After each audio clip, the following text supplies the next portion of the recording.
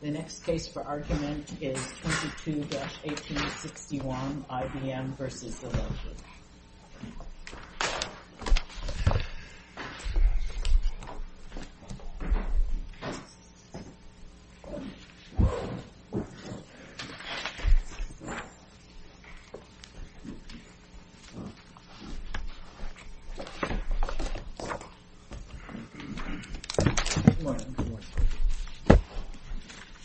May it please the Court, Gautam Patnaik with John Damaris on behalf of IBM.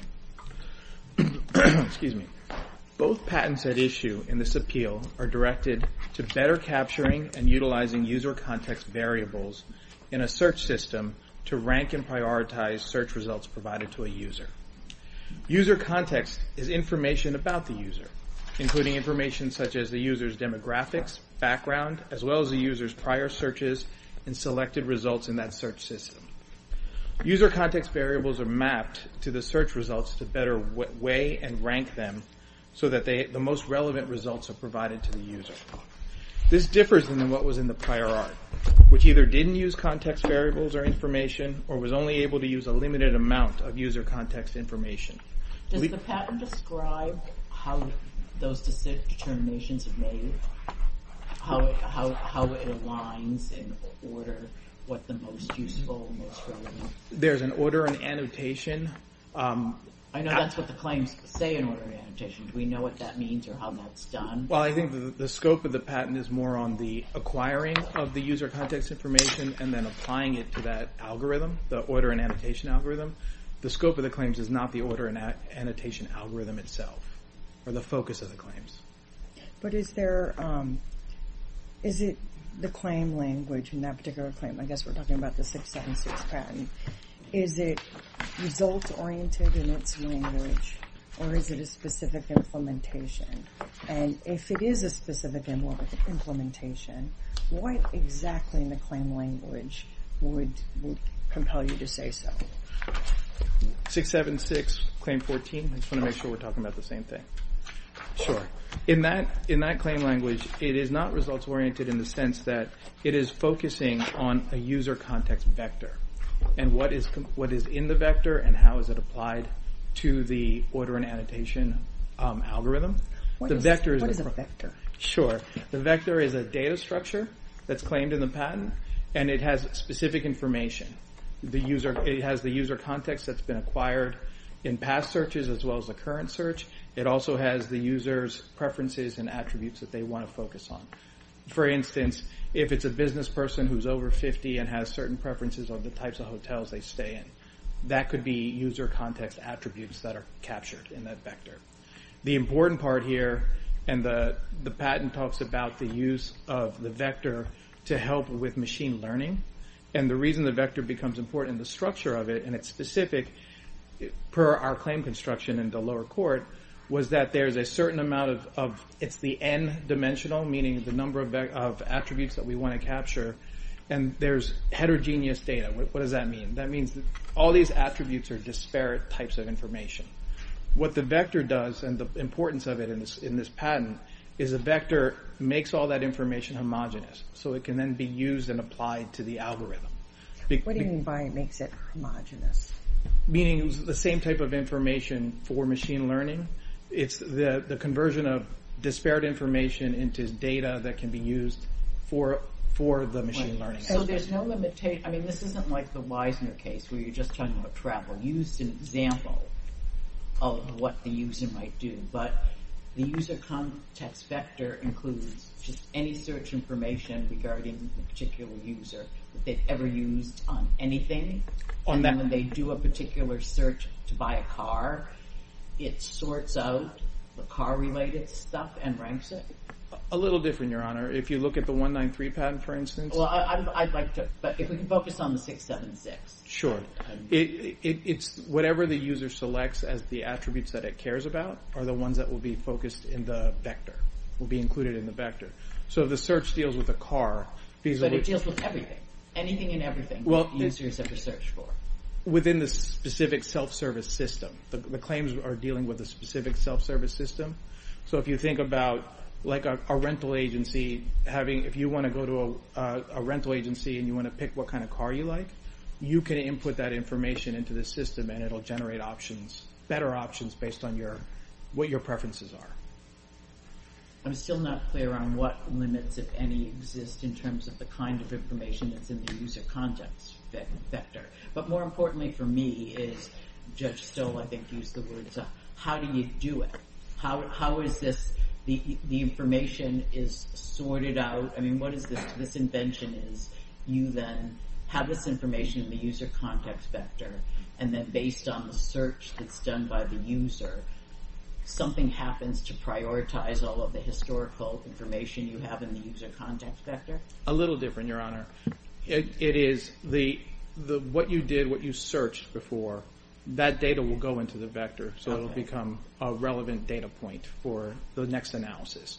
And the next analysis is using your past searches in part, as well as your current search, figure out what would be most apt for you. And how does it do that? Do we have any information in the spec about how that step is done? Well, that is the order and annotation algorithm, which this is more about how do you get the user context variables, and then the use of it and the application of it is the algorithm and the order and annotation algorithm. But the order and annotation algorithm is claimed, right? It's part of the claim, but the focus of the claim is the use of the user context vector. And what does it mean exactly when you say mapping a user context vector onto, I think it's the response set? The search results. So if you have the user context vector and you have the data that you've homogenized, meaning you can use it. Is mapping a computer it is a science construct, and what does it mean? It does. It means comparing the search results that you have and using the user context vector to figure out which ones are most relevant. I'm sorry, when you keep saying user context vector, you mean what?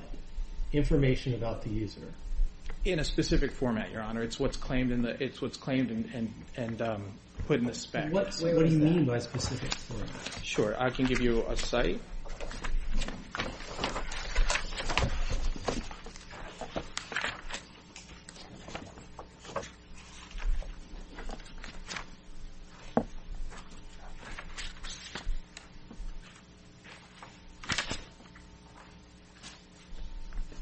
So, one second, Your Honor. Sorry.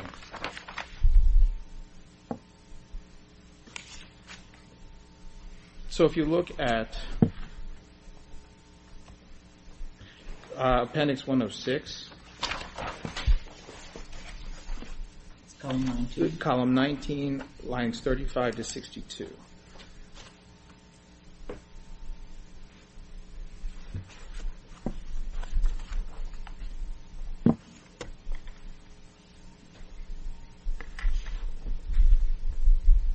This talks about the customer self-service system.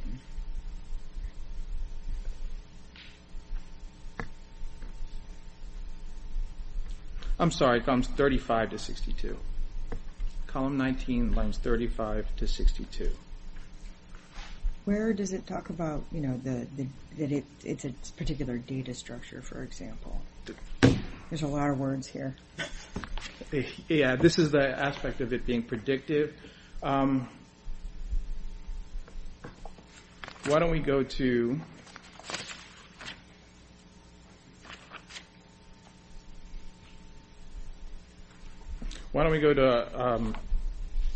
Appendix 99, or we'll say 106. Appendix 106, column 19, lines 4 through 12. 4 through 12. I think that's a better site. And this here is kind of consistent with the proposed construction, right? That's correct. So the answer to Judge Hughes' question is, in the combination of user context and previous actions within the system to map specific context. How does that talk about a specific data structure? Isn't that just saying what I said is you use information about the user and their past searches to refine new searches? Here's my problem, and I'll lay it on the table. To me, what you're claiming in Claim 14 is exactly that you use information about the user, about their past searches, about their demographics, and use it to generate better results in those searches. If that's what this patent is about, that's an abstract idea to me, and it's not eligible. So what it needs to do is show how that's done in a specific way, with specific data structures or some specific invention, rather than just this more general idea of using these kinds of information to get better search results. Because we know from our past cases that collecting, analyzing, classifying, and displaying information in that kind of very broad claimed language, functional language, is not eligible. I mean, we have dozens of cases that say that. So what we're asking you, and I get it, there's a lot of language in here that feels like these are things that maybe are actual inventions and there's lexicography, but when we ask you about them, you're pointing us back to very general language that doesn't say anything. If I could turn you to the complaint, Your Honor. I don't want to look at the complaint. You can do it if you want. I want to see it in the patent, because the patent is where you claimed your invention, and that's the first source. I know we have all this other stuff about what you can claim to get over a 12b6 motion and the like, but I want to see what the patent says your invention is. Yeah, I think the best place is in the claim, Your Honor, because it is saying it's not simply just taking information and moving it around. It is specifically taking this information that it got in a way that it wasn't available before, which is the... Well, you say that the user context vector is a new form of the information, but then you don't say how you do that or what it means. I get it. If user context vector was a kind of coin term or it's your invention, and you said, here's what a user context vector is. Here is how you put that together. Here's the structure of the data. Like the FinGen case where it's a security tag or something and it says, here's the way that data structure works to increase security. That was a patent eligible idea. Where is that correspondence to user context vector in the specification? I still think 19, the spec that I showed you, I still think that's the best language because it tells you what not only what's in it, but how it was obtained. So tell us, you were talking about lines 5 through something or other? Correct. 5 through 13. And how does this explain? I mean, it says inferences and conclusions are made regarding both the individual's user's preferred resource characteristics and those of a common set of users. How? It's acquired through the system if you look at figure 1 of the patent. What page is that on? That is on appendix 90.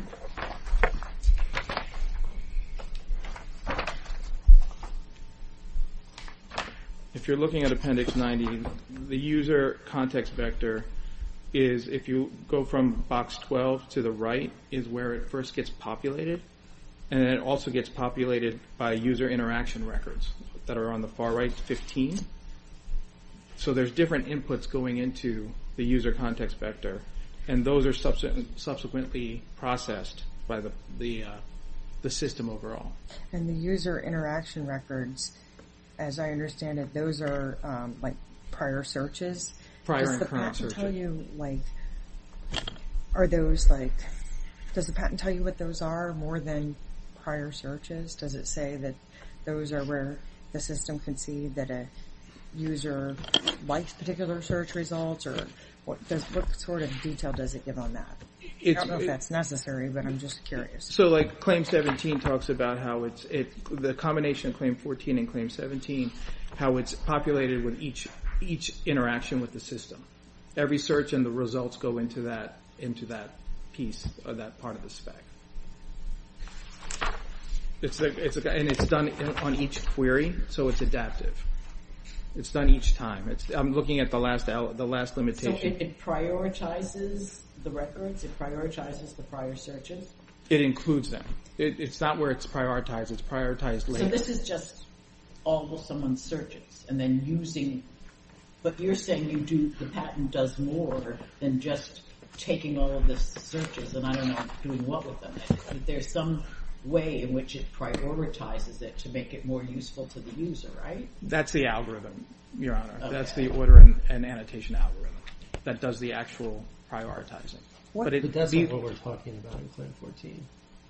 That's the result of claim, or what it's mapped to in Claim 14. What are the things, there's different things that are touted as being technological improvements, either in the patent itself or in the inventor's declaration or the complaint. What claim limitations in Claim 14 do you think results in those? For example, the adaptive learning. And how could you walk through how the claim limitation results in adaptive learning, for example? Sure, and again, this goes back to the vector itself, but if you look at appendix, I showed you 106, the predictive aspect, column 19, lines 35 to 62. Then you can go to the complaint itself. Appendix. Let me make sure I ask the question. I think I've read all of that, and I know what the claim technological advantages are. What I'm wondering about is there a one-to-one correspondence between the claim and achieving those claimed technological advantages? So looking at Claim 14, what language in Claim 14 results in, for example, adaptive learning by the computer? We have to connect the dots with the complaint and the inventor declaration to get the benefits come from the use of the vector, because you're trying to get to the predictive aspect, and the benefits come from the vector itself. Is it the idea in the receiving user context vector? Is it the idea that, not the idea, but what in the claim makes it so there's adaptive learning? Is it step B or step C or both of them? It's the ability, it's actually what's in the inventor declaration, Your Honor, that specifies that this is where they thought of changing heterogeneous information into homogeneous information to use for machine learning, which gets to the predictive. One of the things I see the district court saying is that those kinds of advantages aren't captured by the claim. I think he says that on page 30 of his opinion, has that idea. So, what language should I be looking at to determine whether that's true or not? We would argue, Your Honor, that cooperative entertainment tells you the benefits of a claim can be part of it. If you can show the benefits that are plausibly tethered to the claim language itself, that those benefits stem from it, and the inventor declaration and the complaint support the use of the vector to convert heterogeneous information to homogeneous information. What about Claim 17, where it says the annotation function being adaptable based on history of user interactions as provided into database of user interaction records? Is that something being relied on for adaptive learning? That's the part we talked about earlier in the figure 1, Your Honor. One of the inputs that gets fed into the vector itself is the current user interaction. Okay. Anything? Okay. We're way beyond time. We will restore some rebuttal time. Thank you. Thank you.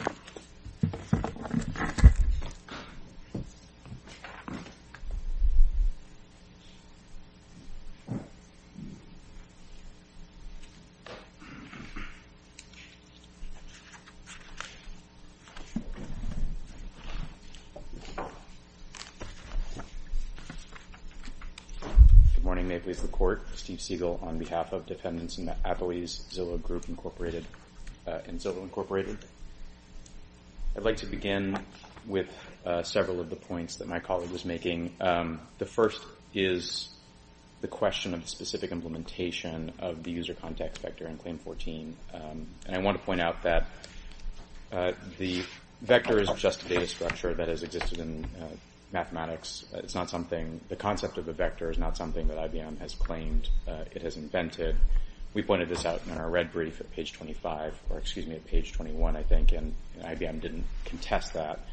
It doesn't argue that vectors are unique to computer science, that they can only be applied in the context of computer applications.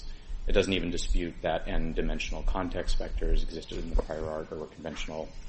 They're instead saying that what's inventive is the way they use the vector, right? They're not claiming to have invented vectors, of course, but they're saying that the way they use the vector to improve the search results, that's what their inventive concept is, right?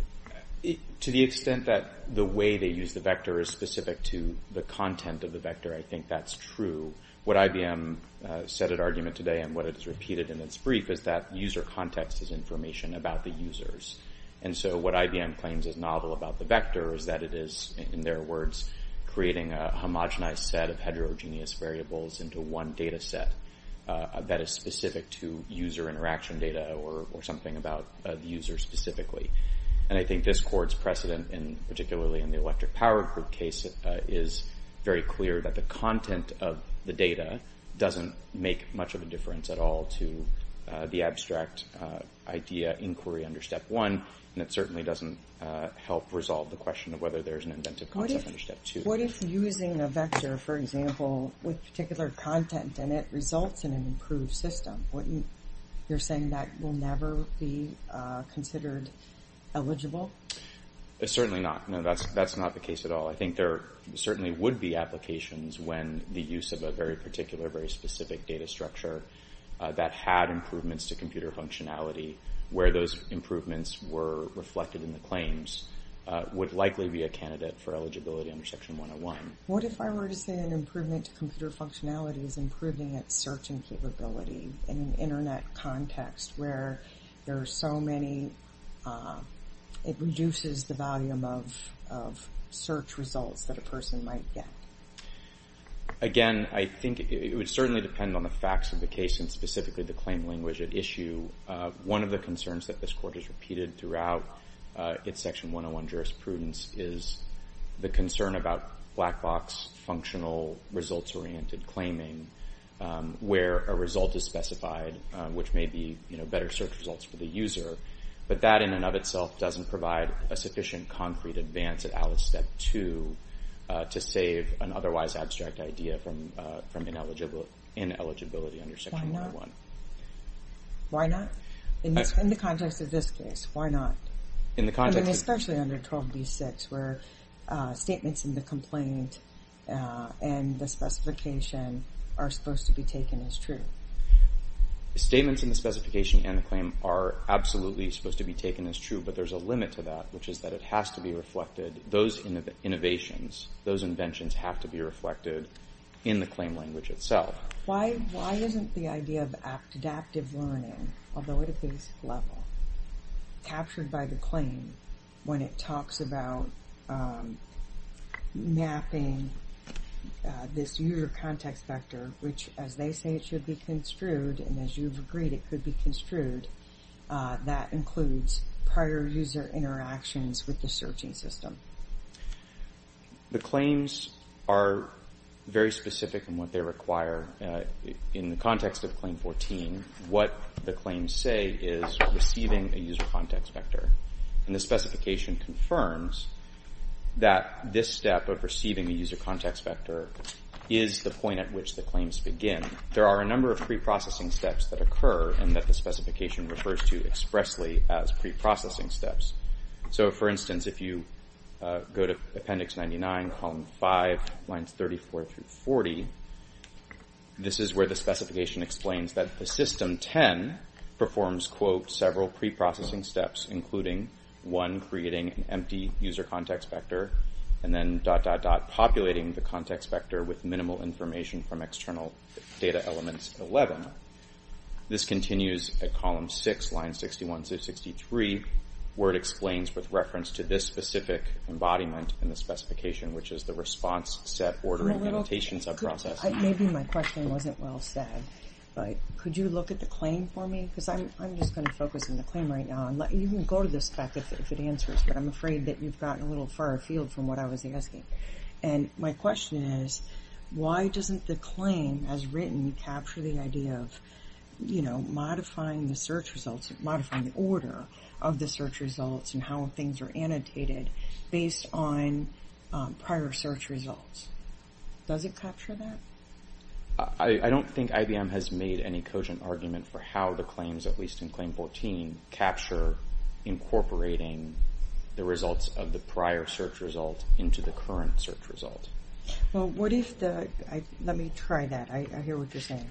Now, you agree user context vector includes, as defined, for purposes of the 12b6 motion, it includes user context vector is going to have prior search results, a history of user interactions, I think, okay? Correct. And then when it says applying an ordered, in step C, I guess, mapping the user context vector with the resource response set to generate an annotated response set having one or more annotations. And then it says controlling the presentation according to the annotations, right? I understand that's broad, but why doesn't that cover that you're using prior searches in order to change how those search results are provided to the user? So 2 responses. One, I don't think that IBM has made a cogent argument for how that That's fine, captures. but we got to make this is de novo. I want to know what you think of my question. I think that it doesn't really matter for purposes of the Section 101 analysis in the end, because even if we were to accept that the claims somewhere recited that, capturing the prior search results and reusing them in your next search to improve the ordering and presentation of search results, that still is presenting an idea. It is a claim to an idea itself. And so the next question at Alice Step 2 becomes, what within the claims is there that is significantly more than the idea itself? And that's where this example, I think, falters most heavily, because there is nothing within the claims other than the idea of capturing prior user interaction and then using it in another round of searching to improve the search results. That's the extent of what, according to IBM's interpretation of the claims, that's all it says. It doesn't say anything more than that. And I think this Court's precedent has been very clear that to save the claims at Step 2, there must be a specific and concrete improvement that is reflected in the claims themselves, something that is tangible, as in the Bascom case, as in the data engine case. What do you think makes this not tangible? I mean, if it is, just going from the point of view that if searching technology is a technological field, then why isn't improving search results a technological innovation, even though it's software, even though it's methods? The general idea of improving search results is so broad that it would anything would fall within its scope. And so I think the Court's underlying concern about preemption, which generally has not itself become a predominant focus of the 101 inquiry, is the motivating force behind why we require a specific and very concrete improvement that is reflected in the claims themselves. And this is where I keep stumbling. I apologize, Your Honor, but I can't. How do you distinguish Weiser? The Weiser case, and I think if you look carefully at the Step 2 analysis in that case, the Court was very clear that the specificity as to the mechanism through which they achieve improved search results, and I'm quoting from the opinion, through a location relationship with a reference individual or through the location history of the individual member who is running the search in a targeted geographic area, is sufficient, and that was sufficient in that case.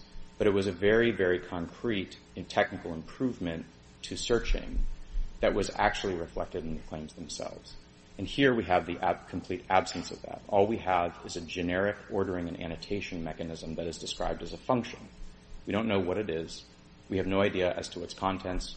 We don't even know what the specific results are supposed to be. All we know is that it is applied as against a set of search results on one hand and a user context vector on the other. So what I hear you to be saying is that if the claims were directed to a more specific use, like identifying how the prior search results are used, then that could be eligible. That's absolutely a different case than the one that we have before us today, Your Honor.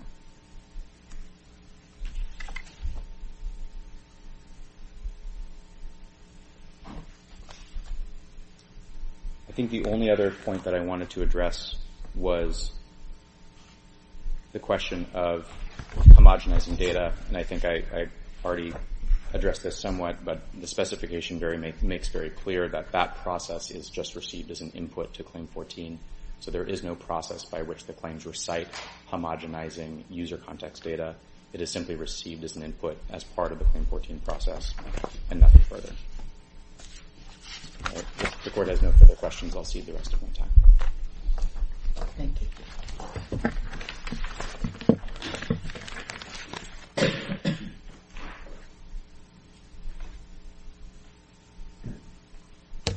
I think you went over, but we'll restore 3 minutes of rebuttal if you need it. Thank you. I just wanted to address your Honor's point on the interactive aspect, or the each time that it's each query is used as part of the user context vector. I think you can look at the claim itself, and it's the last limitation of the claim, which says controlling the presentation of the resource response set to the user according to said annotations, wherein the ordering and annotation function is executed interactively at the time of each user query. So it's being done. This process is being done with each query. So it goes into the system, it goes into the vector, and then it gets used upon each use. And then you see that again in Claim 17, where the last limitation says generating the ordering and annotation function, said annotation function being adaptable based on a history of the interactions as provided in said database of user interaction records. So they work together in tandem, where it's being fed each time and it's being used as part of the vector, as well as being applied to the algorithm itself. I did want to emphasize that IBM is not claiming that it patented or claimed a specific order and annotation algorithm in this patent. What it's claiming is that it's defining what inputs it's using to get information that wasn't previously used in the prior art to actually improve the process of finding better search results. So what about the argument that about the breadth of it, that it's so broad since you don't know exactly what data it's relying on? It is broad in the... I'm sorry. No, go ahead. It's broad in the sense of what data could be utilized for it. It's not broad in what you do with it. It's pretty specific in what you do with it. You put it in the vector, and then you apply it to the algorithm. But how it's actually obtained, the specification tells you where the information comes from. Some of the specification sites we already went over, it tells you what the data is and how it's acquired. And then if you go to the 193 patent, it gives you another indication of how it's acquired for that patent with the use of the 3 workspaces. So it's not claiming everything. It's claiming the specific implementations that are in these 2 patents. As far as, may I speak to the 193 patent? I don't think that's really proper because we didn't raise it with you initially, so the other side will not have an opportunity to respond to the 193. So I think it's, unless we want to give him time to respond to that, and I don't think we're going to go down that route. Okay. So, I mean, we'll rest on your briefs. Thank you, Your Honor. We thank both sides, and the case is submitted.